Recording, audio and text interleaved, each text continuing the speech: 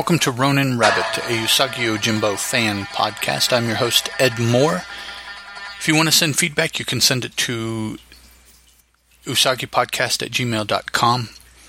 Leave comments on the Ronin Rabbit Google Plus page, the posts for the show as they go up on the Usagi Yojimbo Dojo Facebook page, or the website itself, bigtimenoise.com/Ronin Rabbit.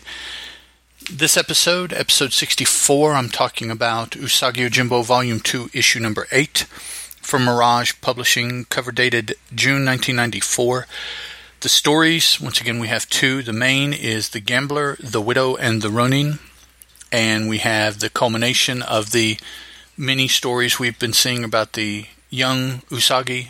This particular story, The Battlefield, Part 3. Now, our main story, we have Miyamoto Usagi, the Gambler. We have Kedamono, who has taken the place of Shubo, and I'll get into that momentarily. And we have Shubo's widow, which now you know why Kedamono has replaced him, Kunio. Shubo, Kunio, and the Gambler have appeared previously in a story that was set up exactly like this story, and ended nearly like this story did as well. As I go through the story, those of you that have been listening will remember the previous. In the Battlefield story, Sensei Katsuichi and Usagi are there, and then there's a couple surprise appearances at the end that I'll let you know when I get to that portion of the story. Don't want to give that away because that's kind of cool. It's a cool aspect of that story itself. All right, the main story, as I said, entitled The Gambler, The Widow, and The Ronin.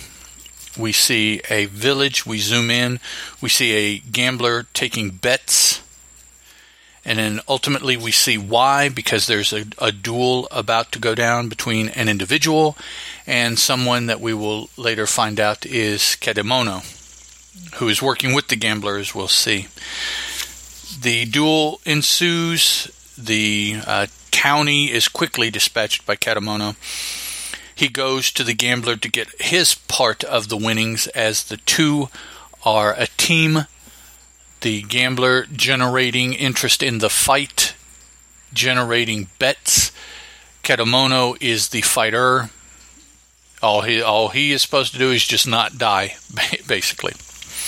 So he goes and he gets his winnings. Decides that he's going to go, Kedamono, go spend them on sake. So he goes to a bar. And as the gambler enters, we see one of the serving women startled and telling her partner server that she feels sick, that she has to go to the back and she'll be back shortly. So she runs in the back crying and goes and comforts her toddler son. His name is Itsuro, and she tells him, "Oh, Itsuro, it's him. I saw him, the one responsible for your father's death.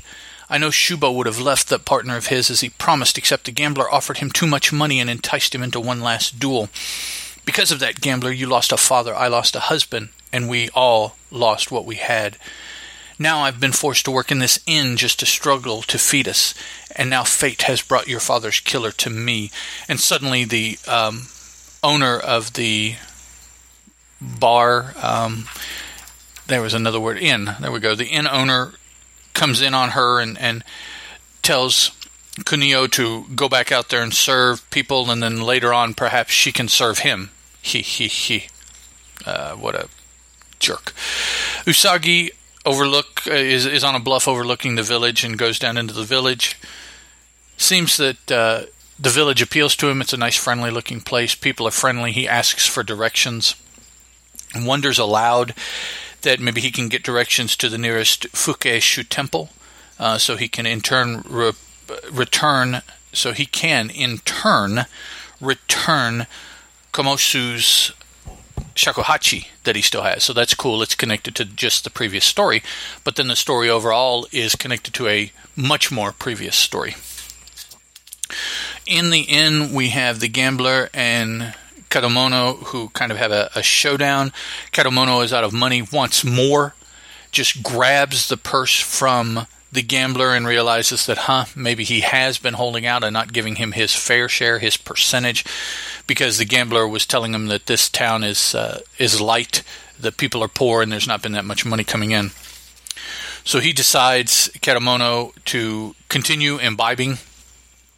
It's at this point that the gambler decides he has to do something to get rid of Kedamono. He is not the participant in their schemes that Shubo was. At least Shubo had some honor and was just doing it for the money. This dude is doing it just because he's a jerk, and the gambler is just now realizing that.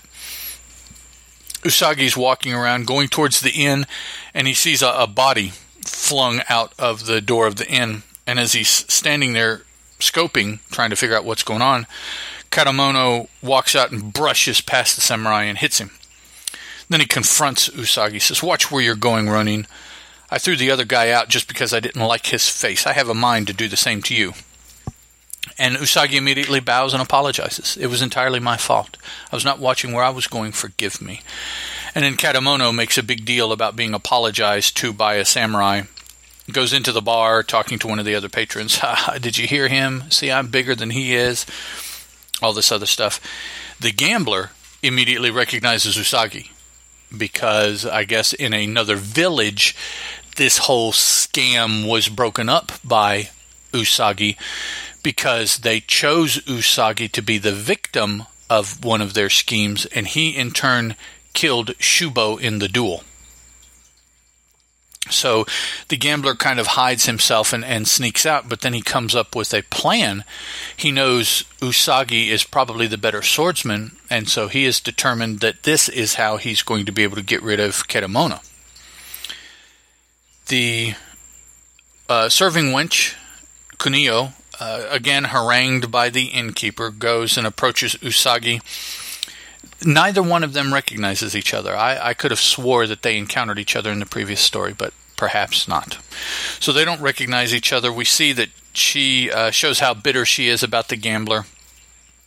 The next morning, she is serving Usagi his breakfast, indicates that just another valley over is a nearby Fuke temple. You'll probably be able to return the flute there, and he thanks her for both her service, her demeanor, and for the information.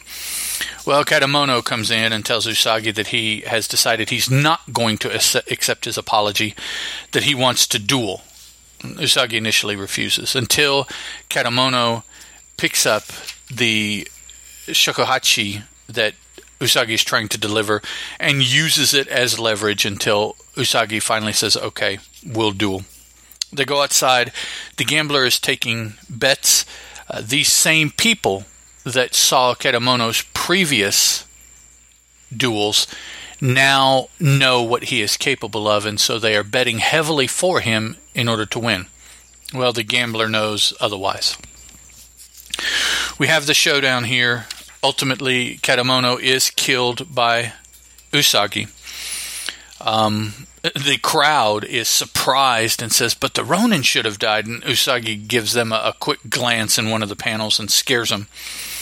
He kneels down and picks up the shakuhachi, which Kedamono had kept hold of during the duel in order, basically the thought being, in order to get this back, you're going to have to kill me, which of course Usagi did.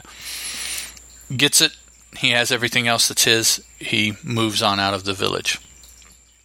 The gambler plays at being depressed and disappointed that his good friend Kedamono has died, and tells the villagers that he just needs to be by himself. Stumbles, sniffing, into the inn. And then the ruse is over. He straightens up and is laughing and bouncing the big bag of money in his hand and orders up some sake.